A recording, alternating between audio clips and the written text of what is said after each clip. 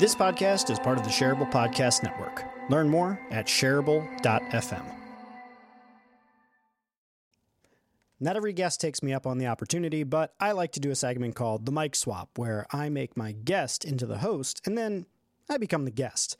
I let them take the conversation wherever they want to take it, ask me whatever they want, and it's a lot of fun, I think. This is Mic Swap. Welcome to Shareable. I am Geoffrey Klein, your host, and today I've got the mic swap, and my guest is Jeff Gibbard, who's a real-life superhero, as well as the world's most handsome business strategist. Now, Jeff, welcome to the show. Thanks for having me, Jeff. I've really been excited to be on Shareable for some time now. Yeah, I know, and I've been excited to have you.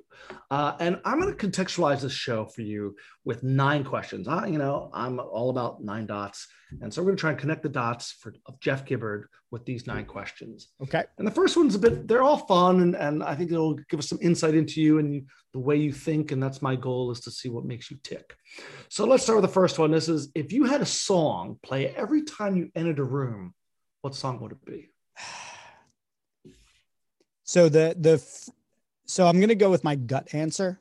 But if I really thought about it, I would probably choose something different. But I would probably pick DJ Khaled's All I Do Is Win, because it would need to be something that's just a touch obnoxious and a little too cocky swagger, but enough so, being that little bit too much, that people could tell that it's done in jest. So I get from that, that you want to joke around. Has humor been something that's always been really important to you? I think because I was a fat kid, I used humor and being like the class clown as kind of like my way to connect with people. And I always made my parents laugh when I was a kid. I used to imitate movies that we would watch and everything, and I loved watching my parents crack up. So humor has definitely always been a way that I could immediately validate a relationship with someone, that like, oh, they're getting something out of this relationship. It caused some backlash for me personally, like some inner turmoil in my teen years, but it has always been something that's important to me. And I feel like it is a reminder not to take myself or anything too seriously, that, life is really serious and there's a lot of darkness out there, that like humor is like the thing that allows us to kind of brighten it up. And so yeah, that's definitely a part of it for me. So now you're a grown-up and you're the world's Let's not go that handsome. far. All right, now you are of age. How's that? You're That's over better. 18. Yeah. You've been in business for a year or two, and you are the world's most handsome business strategist. So you're no longer that fat kid. So how has humor been different as you've matured a tiny bit? I think there's sort of the same DNA as when I was younger. It's just, I think it's matured a bit, but I think humor in my earlier years and even still to this day is a little bit of it's a challenge of status quo to a certain extent. Like, I feel like humor is designed to kind of break formality. And I find formality very uncomfortable. I find rules very uncomfortable. And I find that humor is the perfect thing to kind of push rules, push against boundaries. I'm a boundary pusher. So for me, humor is one of those things where it allows everyone to relax a bit. So like, I'm definitely the one that's willing to go first and break things down just a bit so that everybody else can feel comfortable. I'm willing, like, I don't embarrass easily. So for me, I can use that self-confidence and self-assuredness to help other people feel comfortable. So that's kind of more how I've used it in my adult life. And as a speaker, I find that it's one of the best ways to keep people engaged. If you make them laugh sometime in the middle of your talk, I think you're going to get through to them better. I think there's some science behind that, but I don't know it.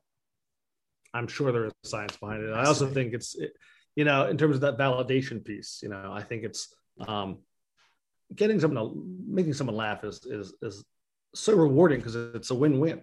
Yeah. It's, you feel good about it and they feel good about it. And I guess there's an element of humor that can be hurtful. Not that any of the kinds that you would ever use. But there is an element of people, the difference between being funny and making fun of someone. How do you deal with people who don't know that distinction? I mean, honestly, I have a lot of understanding for it, like a lot of empathy for people that do that, because I think people who make fun of other people have some hurt inside of them that they are expressing and living through. And there's definitely been periods throughout my life that I made fun of people for a variety of different reasons that I look back on with regret and some semblance of shame about. But I realized that it was during a time in my life where maybe I was going through something and I was using that as a crutch to not deal with what I had to deal with. And I think that the more you become assured of yourself and your place in this world and your respect for other people, you gravitate away from trying to do any sort of harm to people, especially using humor. I think there's making fun of people in good fun, but both parties have to be in on it. So there's a certain consent there that has to happen. It's like if you sit in the front stage of a comedy show, like you are consenting to be part of crowd work. So like that was your choice, right? Sit in the back if you don't want to be dealt with, or don't heckle. But I think in life, like, you know, if you make fun, if you are made fun of without your being in on the joke, I mean, I think it's unfortunate, but I've noticed in my life, like most of the friendships I've had with other men have tended to be, there's been a lot more of that, like, you know, jabbing at one another and making fun of one another. And like, it's just a way that guys tend to socialize and connect with one another. And I've never really been particularly comfortable with that. I play along, but like, it's not really my thing. And it's one of the reasons why I've tended to be friends with women throughout my life a lot more. And again, I'm not trying to generalize that like all men are this way or all women are that way. I've just found in my experience that I've been able to have deeper, more enriching and interesting conversations with women. And we can laugh about things that aren't at anyone's expense. Whereas with dudes, it's kind of like you just rip on each other and that's part of the thing. And, you know, sometimes you hit somebody in their soft spot, you know, like, you know, somebody who struggled with their weight as a kid, like somebody makes a fat joke at me. I'm like, that stung, cut a little deep. Yeah. You know what I mean? So, so yeah, I appreciate the question. I think just to summarize the answers, I think I try to extend a little grace to those people that make fun of others and realize that they're coming from a place of hurt. It doesn't excuse them, but it's just more like, that's kind of what runs through my head is like, ooh, you need a hug probably. Right. Yeah. I'll use a hug. And I totally agree that oftentimes when people are being, whether it's critical or hurtful, it's something on their end. That's absolutely, you know, some insecurity. I want to shift, you know, this is a show about people and technology. So I have a question for you about technology. So what current technology that didn't exist when you were a kid do you think that your 9-year-old self would be most excited about knowing was coming? Video games, 1010% video games. Like I have a PlayStation 5, which, yeah, you can be jealous if you're listening. But I bought it off Craigslist, so I paid too much for it. But the point is, the fact that I can swing around a virtual city as Spider-Man for hours on end and then like go into a fight of like 10 different gang members and save an innocent person using webs and backflips. It's like, if I could tell my 9-year-old self that exists, like my 9-year-old self wouldn't even believe me.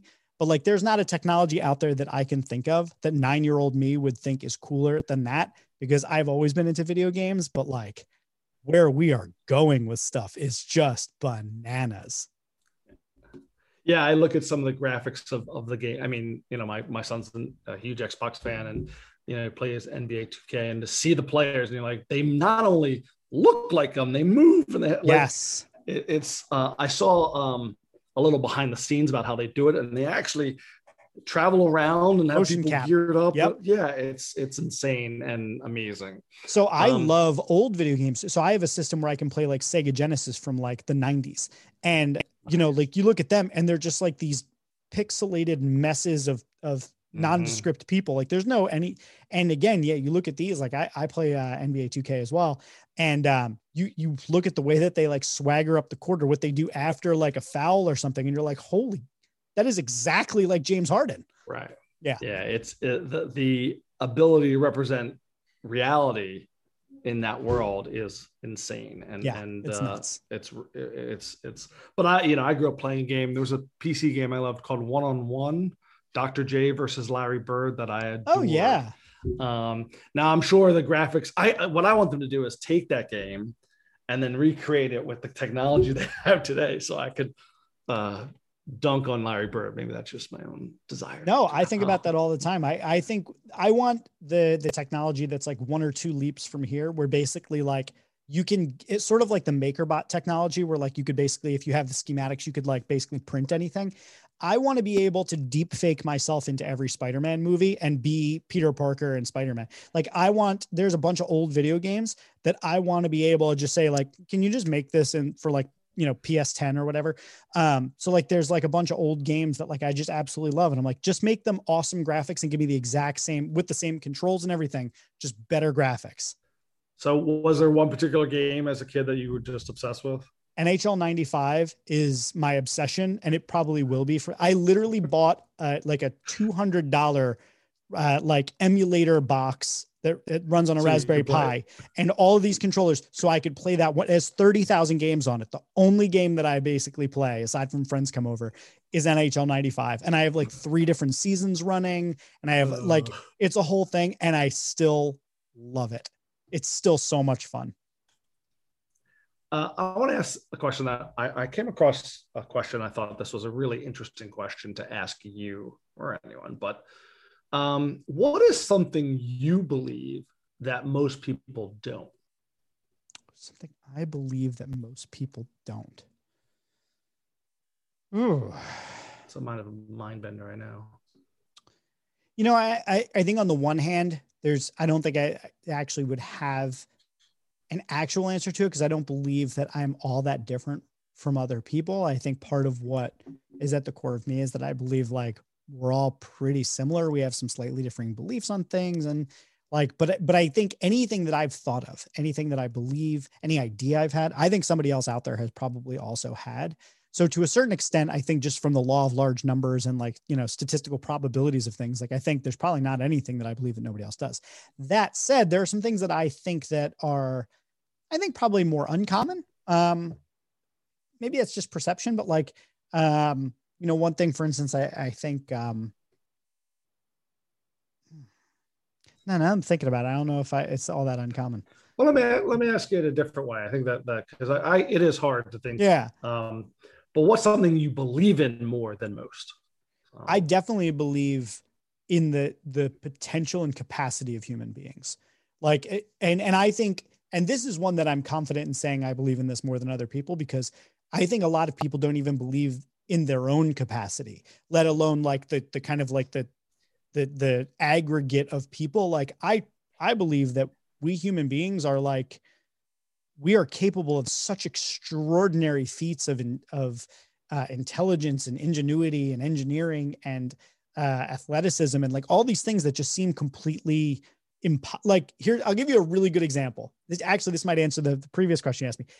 I don't believe that anybody has ever run a marathon. It's sort of like there are people who don't believe that pigeons are they're baby pigeons. You know what I mean? Like, I don't believe anyone's ever run a marathon, because to me, the idea of running that distance seems completely counter. Like, it doesn't seem like it should be possible. So people are like, oh yeah, I ran a marathon. I'm like, you're lying.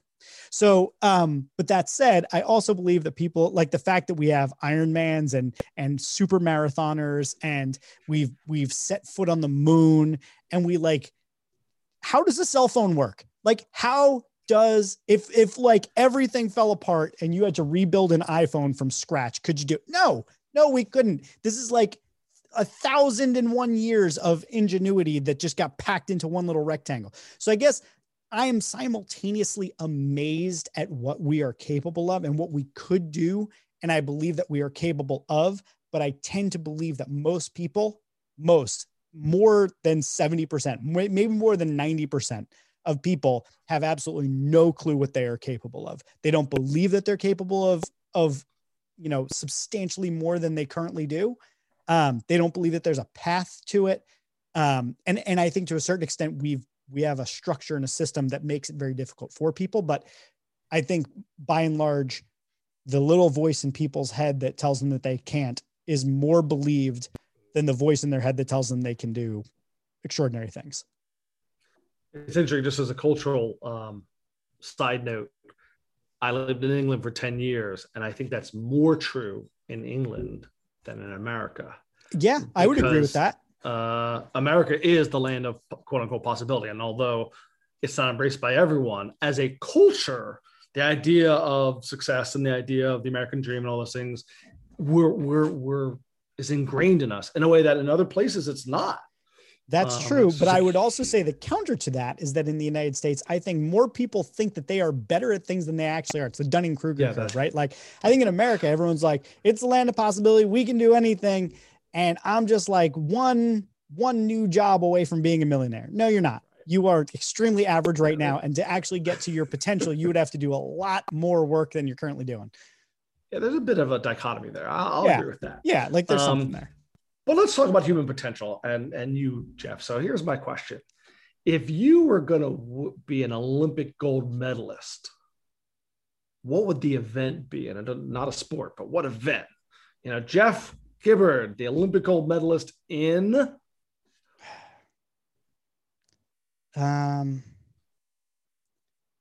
NHL 95. No, that's not. Yeah. I think at this point I might be the best player in the world because I don't think anybody's still playing it. Someone I think it was on a podcast recently. It was either on the podcast or it was immediately after we stopped. Someone said to me that my superpower is bringing out the best in people, is helping them see the best in themselves and believing that they're capable of achieving it. It's like, it's like an effortless boosting people up. And, part of me would want to say like something like charm or charisma or something like that. But I think that that's sort of a sub function of the skill that I'm actually talking about, which is like, I think my ability to see greatness in people would be my gold medal talent. But I think that my Achilles heel injury that I would get along the way is I think I also have a short temper for people who are like rude or condescending for most people I can, but like, there's just a certain trigger with certain people where I'd be like, you know what? No, I'm not going to see the greatness in you. I'm walking away. So I don't know. I think maybe that's my gold medal. I don't know. I also make really, really good fried chicken. So I think I would be willing to go toe to toe with people on a fried chicken competition. All right. I like that. Yeah. It's buttermilk. Jeff Gibbard, Olympic gold medalist in fried chicken. Yeah. That's pretty dynamite. Okay. So we both love movies. I like this question. I don't know why, but who would you want to play you in the movie of your life?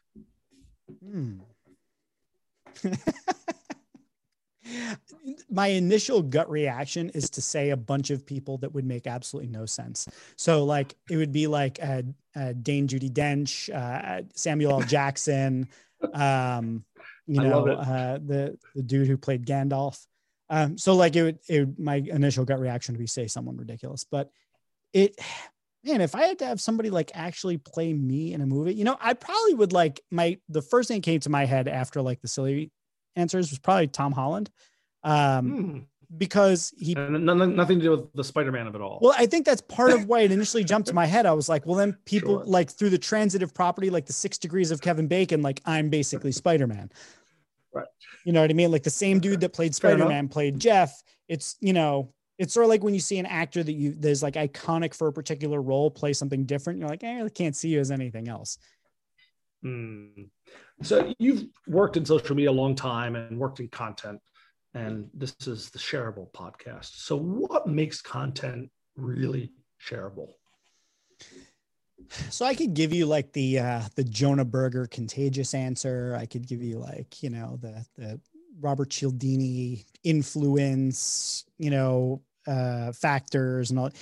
I guess I would just say like, it's going to be different for each person and why, but I think you pass along content primarily because there's some benefit to you personally, right?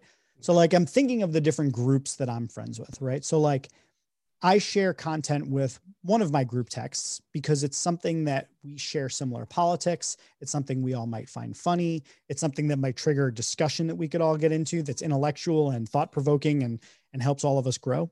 I have another one where it's just a bunch of savages and like, we just send the most ridiculous things possible to try and like get a rise out of each other. And then, I've got other people where it's like, I send stuff to my wife because it's cute. Like if it's a puppy or a unicorn or flowers or something like that, like I send her things that are cute because I want to make her smile in the middle. So like, so all of that I think is in service simultaneously of the people you send it to and in service of yourself. Like you want the reaction from them of having given them a gift that is worthy of their attention, praise, whatever. So like with my group of savages, the goal is to get them to go, yeah, that one was funny. Good one. Right. So like that for me is the validation, like, oh, I got him. But at the same time, like for them to laugh, like I want them to laugh. So I think that what makes something shareable is that it's got something of value. It could be something that's funny. It could be something that's educational. It's in the infotainment space, I guess. Like it's either informational or entertaining or both, but it's got to be one of those. And then, then there's always like the awe, the shock, the this, that, but like there's all the different categories. But at the end of it, it comes down to you want a reaction out of someone else that validates something in you that in some way enriches the relationship with those people. And I think that the sharing it in the more social context of social media, like the sharing it to the many, is because it is another entry in the brand of you. I share these sorts of things. Like I share long form intellectual content about content, right? Or I share, like in your case, you share stuff about storytelling. Why? Because storytelling is part of your brand and you want to help people get better at that. And that's your thing, right?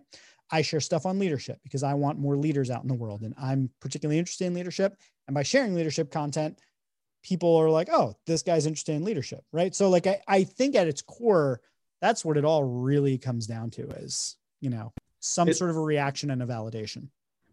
Yeah. And I think, again, what I took from that aligns with my kind of worldview, which is it's valuable content that's meaningful to a particular audience. Yes. And so I think, again, it's about that audience, because if you can share the same piece of content to two different groups and one's going to love it and one's going to be, I think, again, so it's really about finding that sweet spot of things that you have in common that you both go, yeah, that is funny. I mean, the stuff I send to my group of savages is not the stuff that makes my wife laugh. She's like, I don't get it. Also, that's kind of weird. So yeah, it's very audience dependent. And when it's one to many, I think you have an audience in mind that you want to see you a certain way, or that you want to serve and give value to in a certain way. All right. I'm going to shift back to technology. Okay. Ultimately, so I want you to fill in the blank. Ultimately, technology will destroy us. Do you believe that? No, I absolutely believe that. I absolutely believe. You think the robots will take over and it'll be Terminator kind of? I mean, technology, I think for as much as technology is doing wonderful, amazing things in the world, and I think a lot of the things, I would say half the things that technology does well and is like improving the world are things that technology initially destroyed in the first place. Right. So I think that the net, if you take the net of all of the technology, it's net negative. It is net negative environmentally. It's net negative socially. It's net negative in just so many different ways. And I think ultimately, aside from NHL, except for NHL 95, which gets a pass in my book. But I look at it and I think somebody has to write these algorithms. Somebody creates these programs. Somebody builds this hardware, and all told, we're net negative on the whole thing. And I don't see it getting better. And I don't see us turning the corner with technology enough to undo the harm that we've already done through technological progress. The Industrial Revolution basically put us on this path of catastrophic climate change.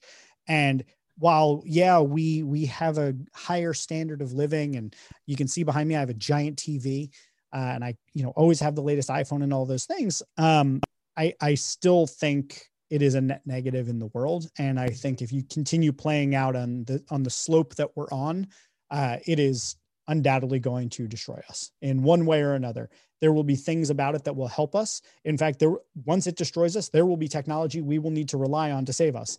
But like, by and large, technology will destroy us. And that's my optimistic view. I was like, that's so sad. All right, well, I'm going to shift to a silly question that can only be asked of you. So here it is. According to Jeff Gibbard, who is the most handsome man in all of history? Most handsome man in all of history. We'll say most handsome, famous person. So famous man. So, I don't know what Ben Franklin is, your cup of tea, but you purport to be, the world's most handsome business strategist. So you must know about what being handsome entails. Yeah. So who's the most handsome man in history? I mean, the first name that jumped to mind, I've been trying to think, who can I put in the running for the finals here with this guy? Okay. But I cannot think of anybody who could actually be in the running with this gentleman. I think David Beckham is easily the most handsome human being that I've ever seen in any pictures of anything anywhere. I can think of several other men that, like, I think, oh God, what's his name? Played Killmonger, Michael B. Jordan, exceptionally handsome, right? Like top 5 for sure. This is like definitely the weirdest mic swap I've ever had. But I would say those two. I mean, obviously Brad Pitt, that's a classic answer. I'm thinking of people from like going way back. See, I'm not into the old school dudes. Like, I'm not into the style. Like, I just feel like you got to look forward in life, man. You got to look forward. Fair enough.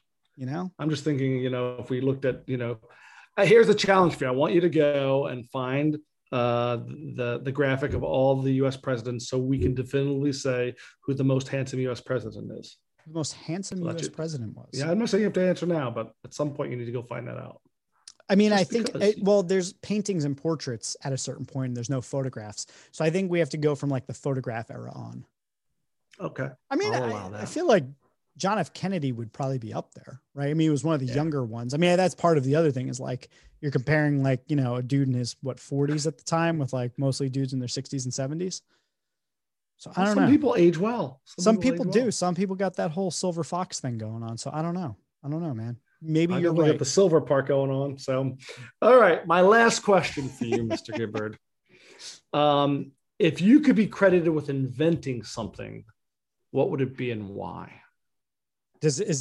Hold on. I need a clarifying question. Yep. Is this something that exists or not? Up to you. So I could invent something and then that doesn't currently exist. And then now it does. So I'll give you an example. Time travel.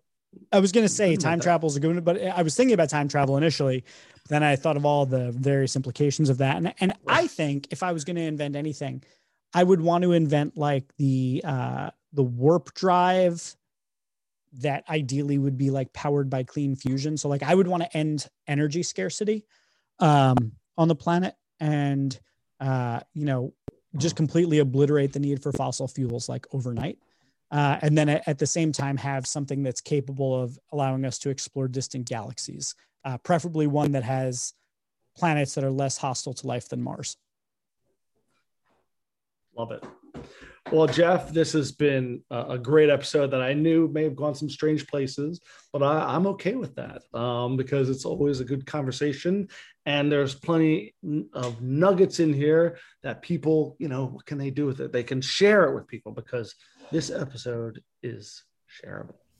Wait, don't leave. If you've never listened to my fancy outro, do it just once for me, please. Okay, if you enjoy Shareable and you find it valuable, there's a few ways that you can support the show. One, you can share it on social media, which I strongly encourage. I mean, it's literally the name of the show, Shareable. Two, you can review it on iTunes, Stitcher, or wherever you get your podcasts. And if you're an Overcast user, as many of my listeners are, make sure to click that star button on the episodes that you like. The third way that you can support the show is by blogging about it or discussing it on your own podcast or even by making a YouTube video where you talk about one of the episodes. And then the final way that you can support the show is by supporting it directly on Patreon. You can find the link in the show notes. Now, before I let you go, I want to tell you about one other thing. You see, Shareable is just one of many projects that I'm working on at any given time. I've got another podcast called Rogue. I do a live streaming show every week called The Heroic Council. I've got a blog where I release a blog post twice a week. And if you're looking to keep up with all sorts of different content that can help you grow and become a superhero in life, I want you to check out jeffgibbard.me. That's where I list all of my current projects and projects that are coming up in the future, including my forthcoming book, The Lovable Leader. It would mean a lot to me if you could go and check out some of the other things I've worked on, because I put just as much of my heart into those projects as I do into Shareable. Thank you so much for being a listener. Thank you for being a supporter, and I hope to see you here on the next episode of Shareable.